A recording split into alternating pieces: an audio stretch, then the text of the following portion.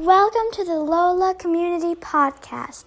In this podcast, we will have questions, quotes, and conversations between different people, and your host will be Pleasant Selecki. Thank you. I hope you enjoy it. Hi guys, it's Pleasance. Thank you so much for listening to the podcast. It's really such a blessing and such a wonderful part of our community and the work to be able to do this with you.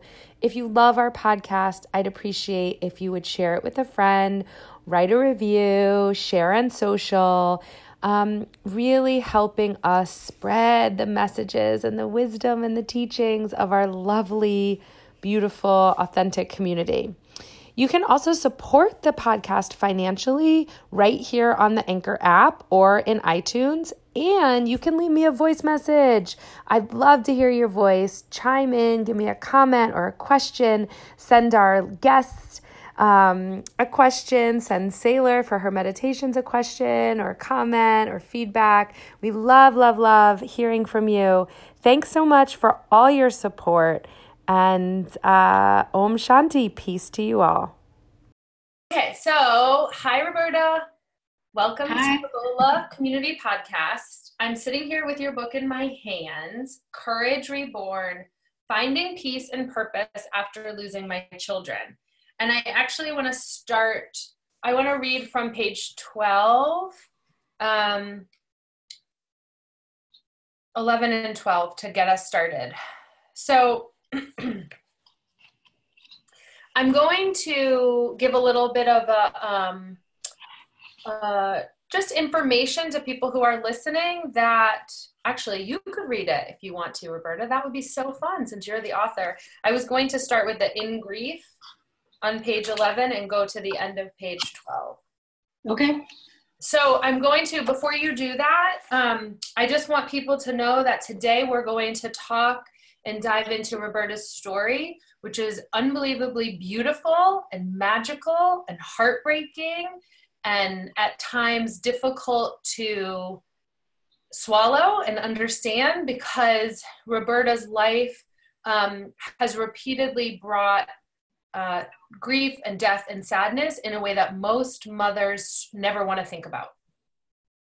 Is that fair? Yes. And the purpose of having this conversation with this dear, incredible woman is that we can hold and lift and rise each other up. We can sit with stories of pain and healing. We can touch in our own lives, our own shadow and our own darkness. We don't have to be so afraid. And if you feel emotional, if you want to take a break and listen in parts, like all of that is welcome. But I invite you to be present with this beautiful story and this incredible woman. So with that, Roberta, will you read for us? Sure. From your book. In grief, we can choose to practice living with compassion, forgiveness, and love. I practice acknowledging the closeness of my daughters and remind myself that dwelling on the anger, sadness, and regret that we must move through only keeps me from feeling their presence in the way that I can now. I am open to deepening that relationship with them. I'm not going to lie. Some days I do it better than other days. Some days I really suck at it. Some days are hell. And grief has its own mind in spite of mine. And that's why grief is a practice, and not one that I ever thought I was going to have to do. I let all the feelings wash over me when they come. Grief is not linear. Some days I'm back to day one. My daughters are gone from this world, but I am still here to live fully, to find my purpose, my new normal. Most people resist change. We like where we are, but losing a child shifts everything. Lisa's passing changed me. So, as Suzanne would always say, Mom's having another rebirth. So let us begin right here, where we are.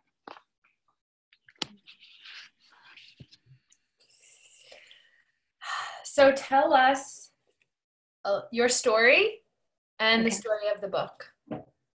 Sure. So, I've lost two children, and both in sudden unexpected ways. And I lost Lisa when she was almost 19 years old in a car accident in 2000. And then her older sister passed away about a year and a half ago by suicide. And she was almost 37 years old. So, it's unspeakable. And it was almost exactly 17 years after Lisa died. And I was kind of starting to feel like I was back to my old self, and then boom, Suzanne. So I had to try, and I knew that I would eventually feel better because I had experienced, after the loss of Lisa, a gradual coming back to myself. And so I knew that this was possible after the loss of Suzanne. And so knowing that, I just tried to be proactive in my grief. And one of the things that really helped me, among many things, was writing. And I wrote after Lisa died. I saved a journal from back then, and only one journal. All the rest of them, all the other writings I let go. I wish I had saved. But with Suzanne, after the loss of Suzanne by suicide, it was a double challenge on so many levels. So I found that writing allowed me to process what was happening in the moment. And I just started writing everything. I wrote about what I was feeling. I wrote letters to Suzanne. Whatever came out, I just allowed myself to write.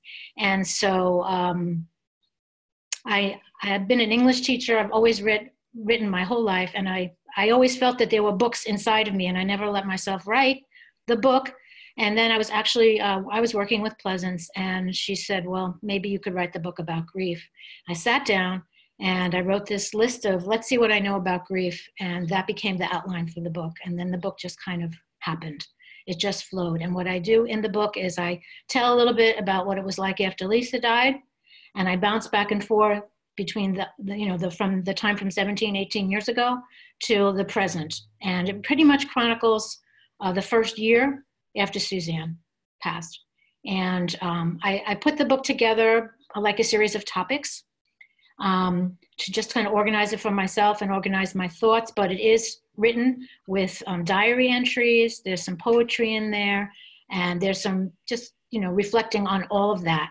I wrote it, like the way Pleasance said, listening to this podcast, I wrote it so that it would be easy to put it down, and read it in segments and not feel like you were losing something, because it's not chronological. I wrote the book to help myself, to help people who were going through the process.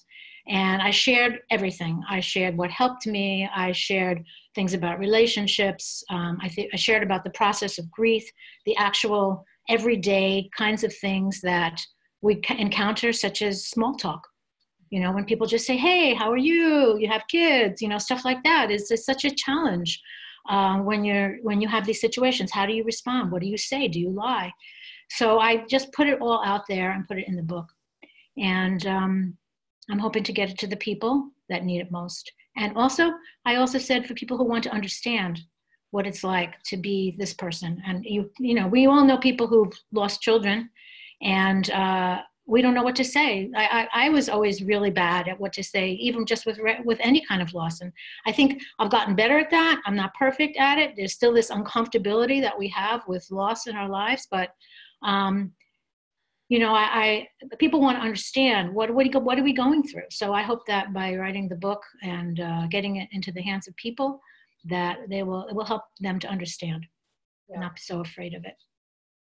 Do you feel like, so you talk a bit in the book, and I know this about you, that you have a very strong spiritual connection, and to the girls now, so much so, right? And yes, absolutely. Feeling them. Did you always have that, or was it, I'm so curious about the connection to spirit without trauma or tragedy. I find that so many of us, that's how we find our way to sort of awakening and simple, ordinary life pleasures. So can you talk about, before Lisa died, what was your spiritual, were you sort of running around in that race? You were living in New York at the time, right? Yes. So talk a little bit about that and how this process of grief and death and loss has strengthened or developed your spiritual practices. So I never considered myself spiritual at all. Maybe I didn't really even know what being spiritual was. Yeah. I wasn't connected to a religion. I had a religion, but I never really felt connected to it. Yeah. And but I was very drawn to ancient mystical things. Even as a young age, I was interested in Stonehenge. I became fascinated with shaman. I don't know why. I can't say exactly why. I was a teacher in middle school, and because of life circumstances, including an ending of my marriage, I began to rethink even that. And what came to me, what I found was this Hawaiian massage work, which is an ancient spiritual massage that involves movement. And since I love to dance and I loved ancient things, and everybody was like, oh, this is so you. So this work, Lomi Lomi, was really helpful to me as I was moving through my divorce. And it was already in place when Lisa passed away. And I had moved to New York at the time because I had left the teaching on Long Island and was doing this. It was like a spiritual practice, which comes from the energy of aloha, unconditional love. And so in this work, I was able to project this. And when you give it, you receive it. And after Lisa died, there would be some times when clients would come to me and I would be a mess. But because I had this work, and for the preparation for it, I was able to transcend. And by the end of the session, I felt better. And so because the work is a spiritual massage, I'm moving from a kind of a meditation, a moving meditation. And so there's a healing that happens for everyone. Prior to that, all of that, as I'm thinking about it now, was my connection to yoga, which actually happened when I was in college. Now, this was the early 70s, and yoga was not such a big deal. Everybody was, oh, yoga's woo-woo. But for some reason, the college I went to offered yoga as a gym class.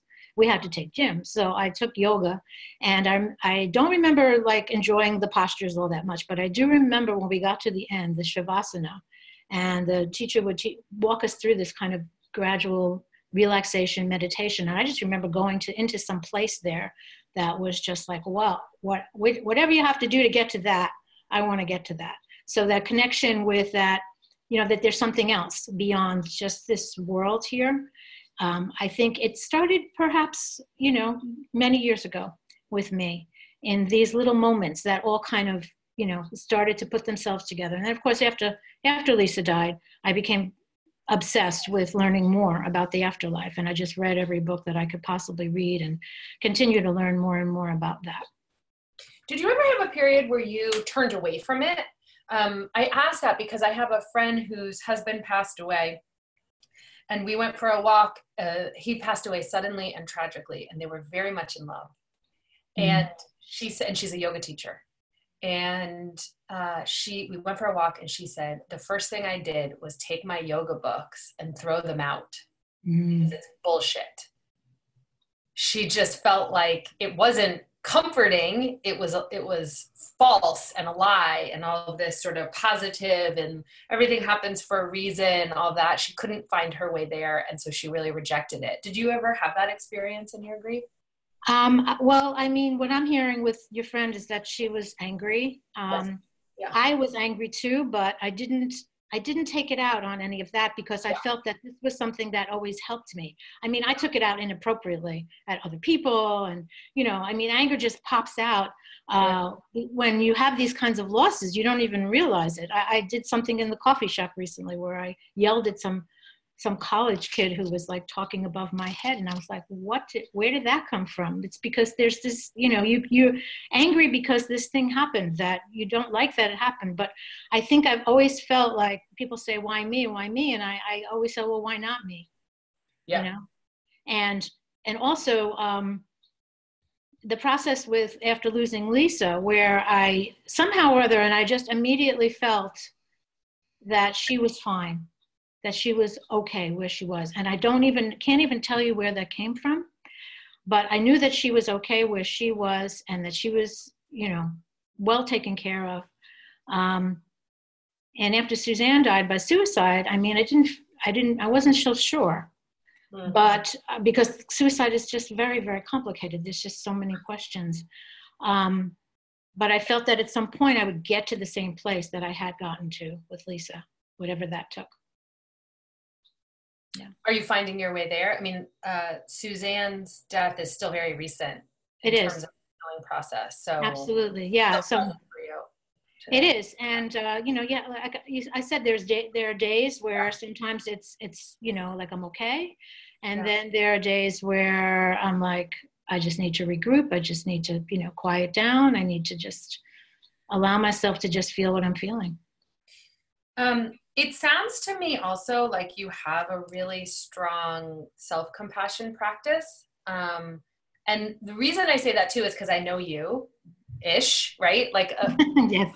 We've been in relationship for a while. And it's amazing how I've just noticed that in you, this sense of integrity and humility, but compassion for the experience. So can you talk a little bit about that? I mean, I think, again, to be kind of brutally honest, the suicide aspect for a mother and a child, because so many of our children, how we treat them is like versions of us and our success. And I'm not saying this is what you did. I'm saying this is kind of societal norms, especially in these big cities where we build up children for their resumes and their growth. And look, I'm so successful because my kid's a doctor, which again is not true in soul identity and self-identity. But can you talk a little bit about your compassion practice and releasing the outcomes of your children's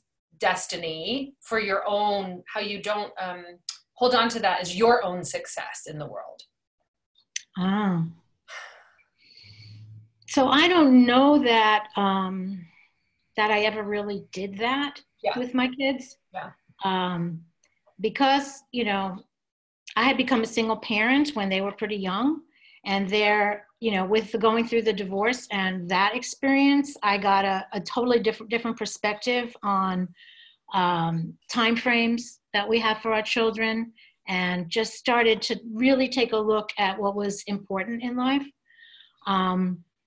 So as far as that, I don't think I have that, but I do. There are the things that when I get sad, I think about, like, I won't see grandchildren, I won't have that, that family, being there for me, as I get older.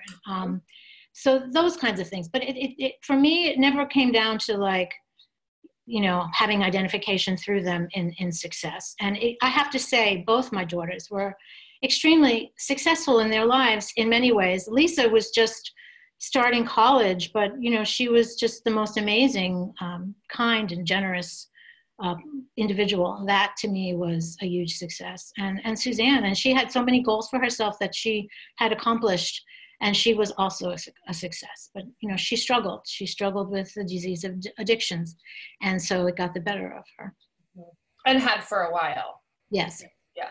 Yeah. So talk about the compassion aspect, self-compassion, and how that kind of has developed.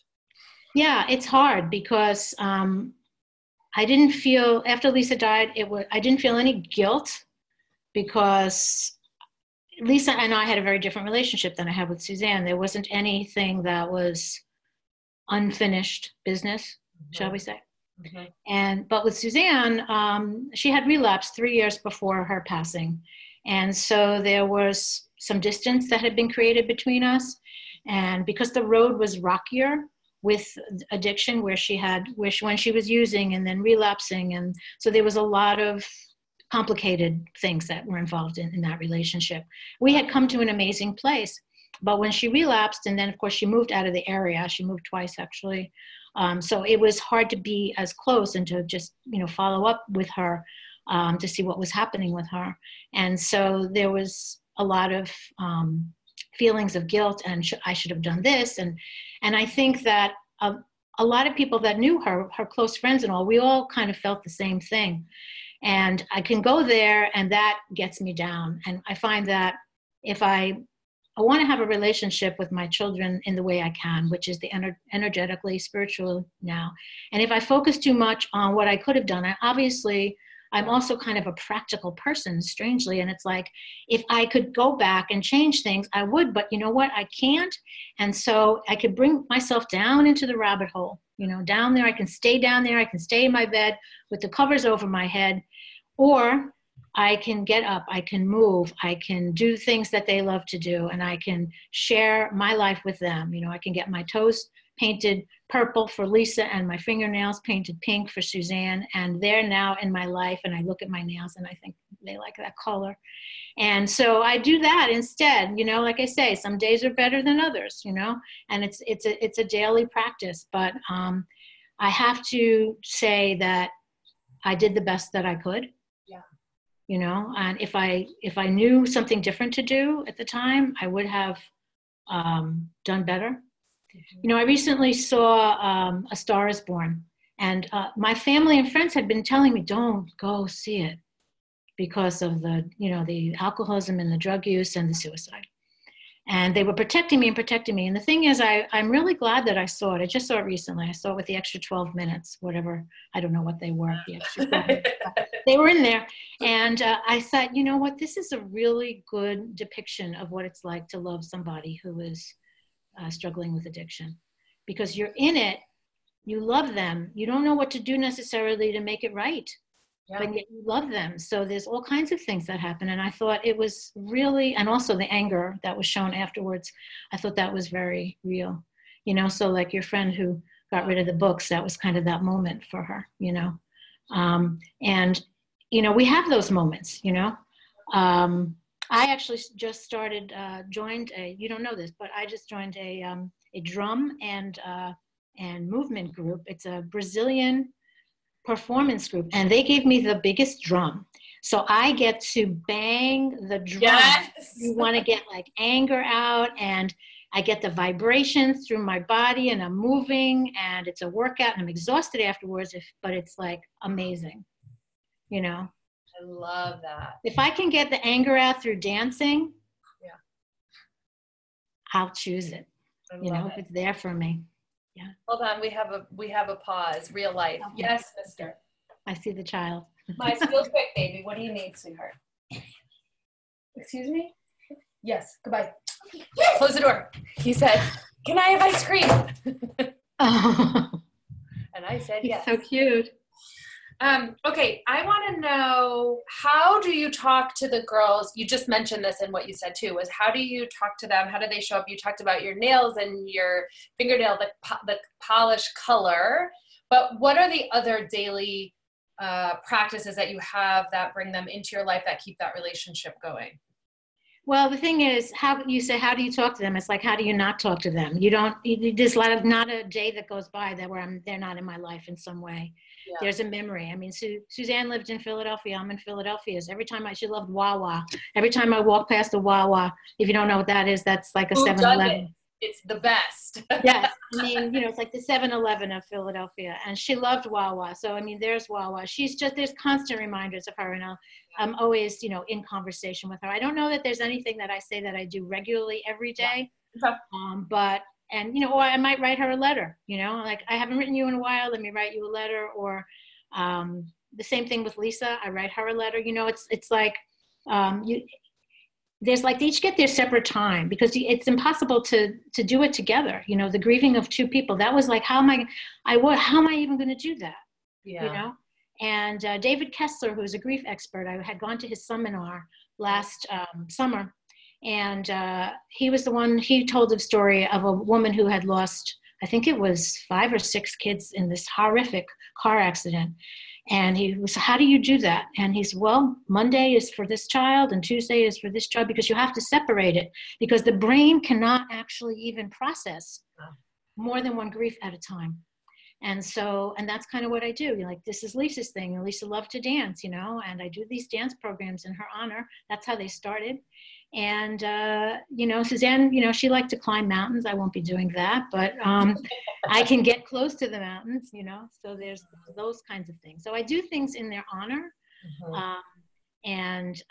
Then there's just, like I said, the little things with the nail polish, or like, I'm in a place and I hear a song. Like, the other day I heard Suzanne's karaoke song, Buttercup, build me up, buttercup. And it was like, oh, hi, Suzanne. It's just like a moment, like they say hello to me, like they come. I have the dreams, dreams/visits, that have been really powerful and strong that come to me. Mm-hmm. That's what I was going to ask, I think also is kind of, is there a certain symbol? I know a lot of times in spirituality, they say once you sort of identify, like my dad is a butterfly, then the butterflies always are coming around and looking for them. Yeah, absolutely. Well, Lisa, the story with Lisa is that I was living in New York at the time, sitting at the river at Carl Schurz Park, which is in my neighborhood at Yorkville, which is kind of beyond the Upper East Side and before East Harlem. And a dragonfly came and landed on me. And then I went back to my apartment and was greeted by the 2 police officers who told me about the accident.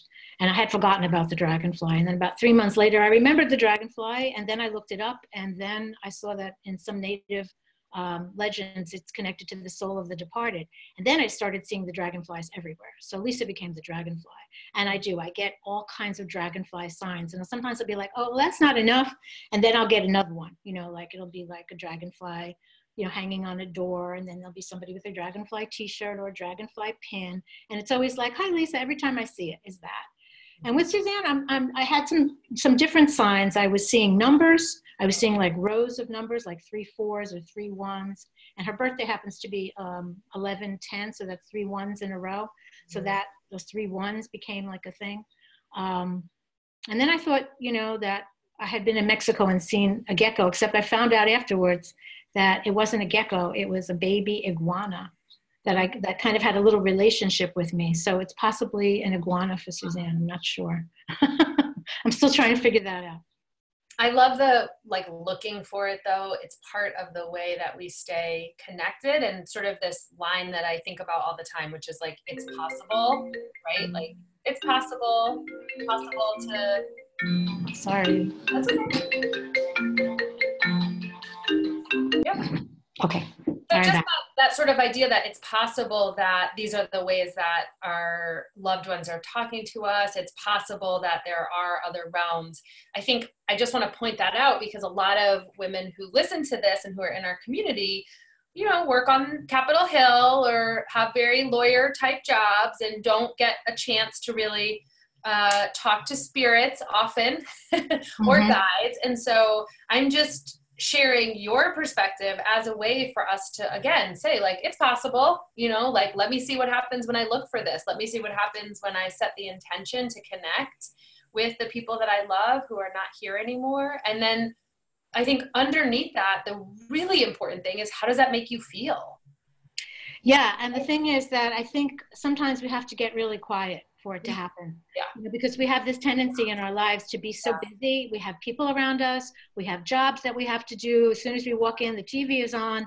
And so, it's these moments sometimes. And I found I would get so many of these signs when I would think I was most alone. For example, like if I was traveling by myself and I'm in an airport and here I am, I'm by myself and I'm eating, and then I look up and then there's the dragonfly on the t-shirt or on the pin or whatever. Like you just take the moment, in these moments of space, right? It's kind of like the space between the breaths where you get to see some of these things. Yeah. And have that feeling of connection. That's also Absolutely. the piece, that feeling of love, that feeling of connection and consciousness, that feeling of like all is well, right? That Yes. it's that feeling of that can happen when there's space for it.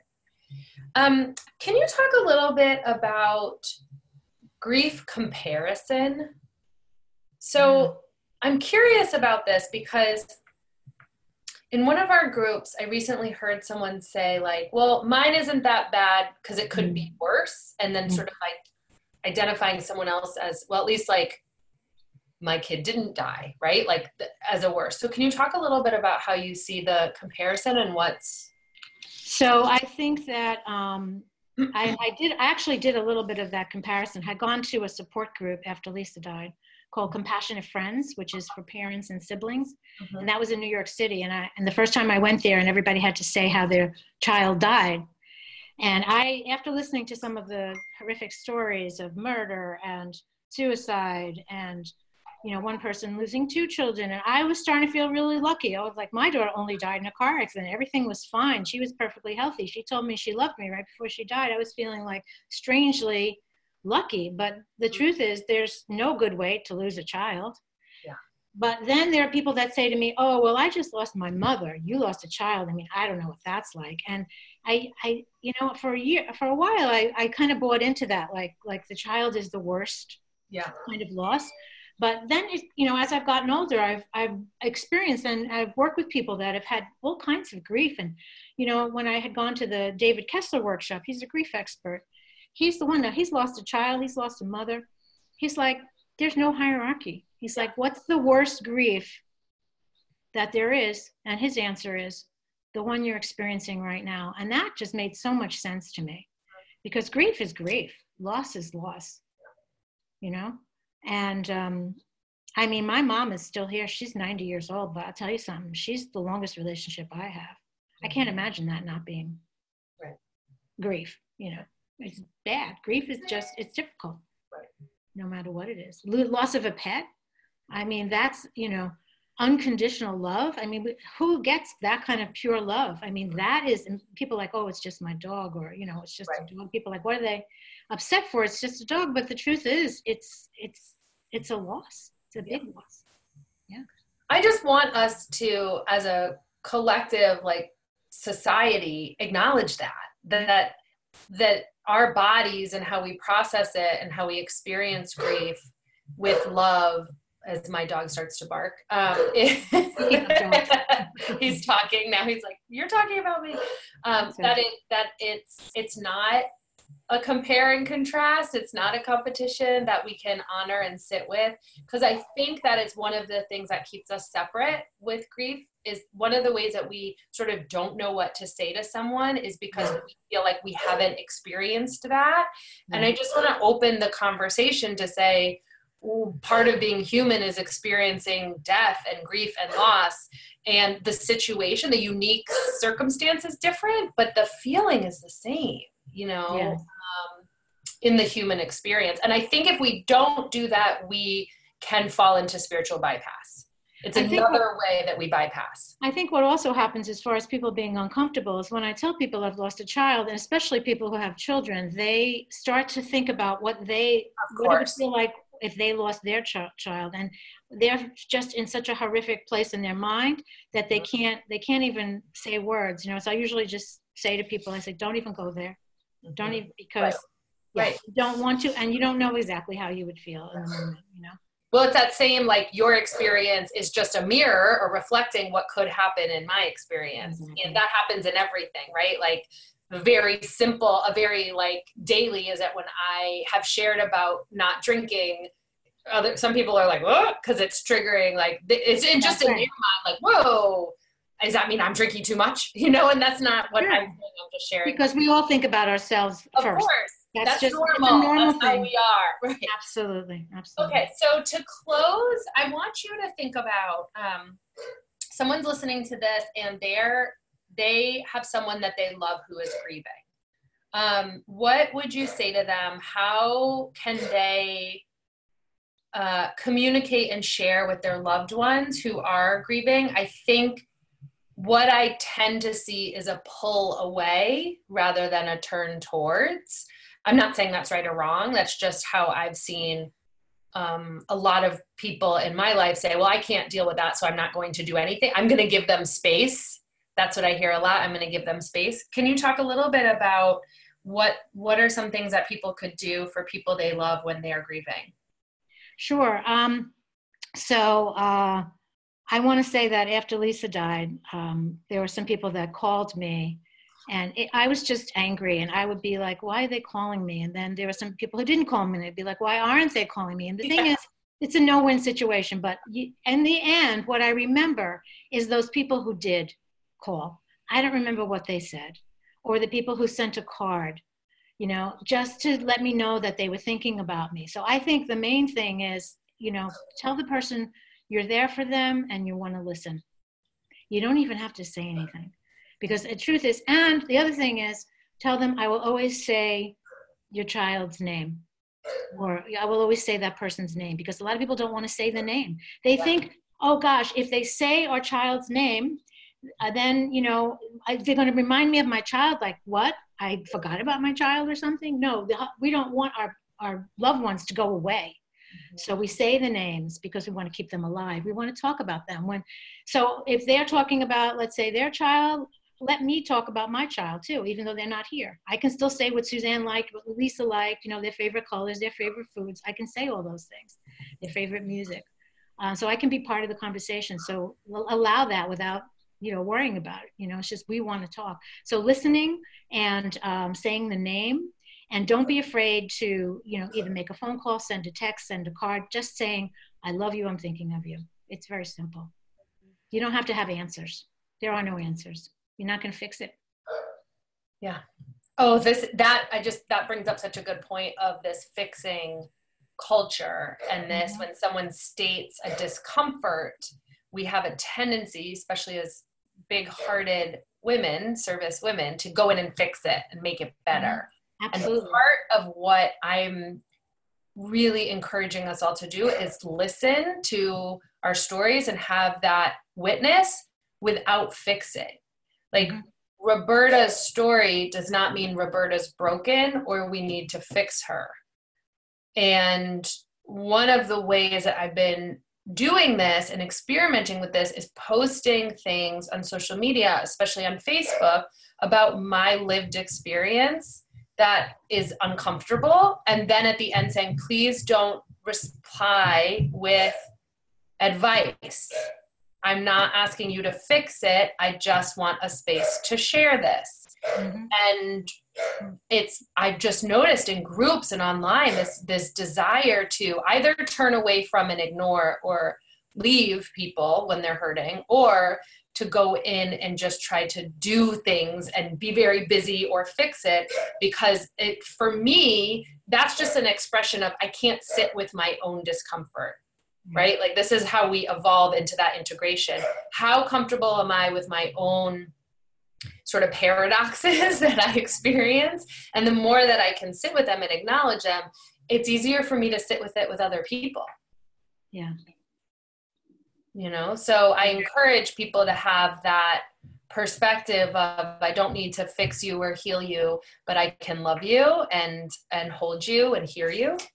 Yeah, and the other thing that I would say is not to take things personally. Like, invite your friends to do things, but if they say no, don't take it personally, because sometimes it's just hard to get out of the house, and sometimes you don't want to deal with small talk with people that you have to explain everything to. So I would say invite people, and if they say no, don't take it personally. Keep inviting them. Eventually they'll say yes. Or not. There'll be that moment where you feel comfortable to, go out and do that thing, or, it's a daily struggle as far as how you feel on each day. So, yeah. And that's not only with grief and loss. Oh yeah, absolutely. It could just be the human experience. Absolutely. It's a daily struggle. Okay, Roberta, where can people find the book? Where can they find more about your workshops that you'll be offering and any speaking that you'll be doing? Where can everybody So find the you? book, Courage Reborn, is available on Amazon in ebook form and paperback form. And my website is dragonflyhealingarts.com. And that has more information about everything that I'll be doing. And I'm going to link your website there.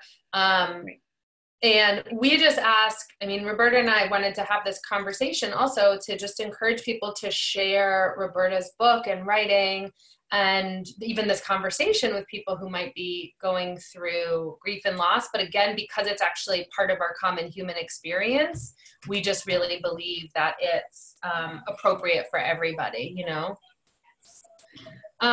So I just want to close by saying, I really, really, really appreciate you taking the time and the energy. There were some things that you had to work through, some challenges that you've never done before in order to get the book in the world. And so I want to celebrate and honor the work that you do, the writing, the sharing, and the putting it together to be in the world to help others. Because it is not easy to learn new things and layer it with your stories and your experiences and go back through some of that pain and that emotional experience, you know? So, okay, thank you. So that's, sorry, we've had many interruptions by the little one. But I really do, I mean that so heartfelt, is like, I know what it takes to get this in the world, not only from the challenges of the technology and working with Amazon and going through that, but there is this emotional layer of these stories. So thank you, thank you, thank you. Thank you. Thank you for having me and allowing me to do this, and for all the help that you gave me as I was writing the book. My pleasure. May you be happy, may you be safe, may you be healthy, and may you live with ease. Thanks, Roberta. To you. You're welcome. Thank you.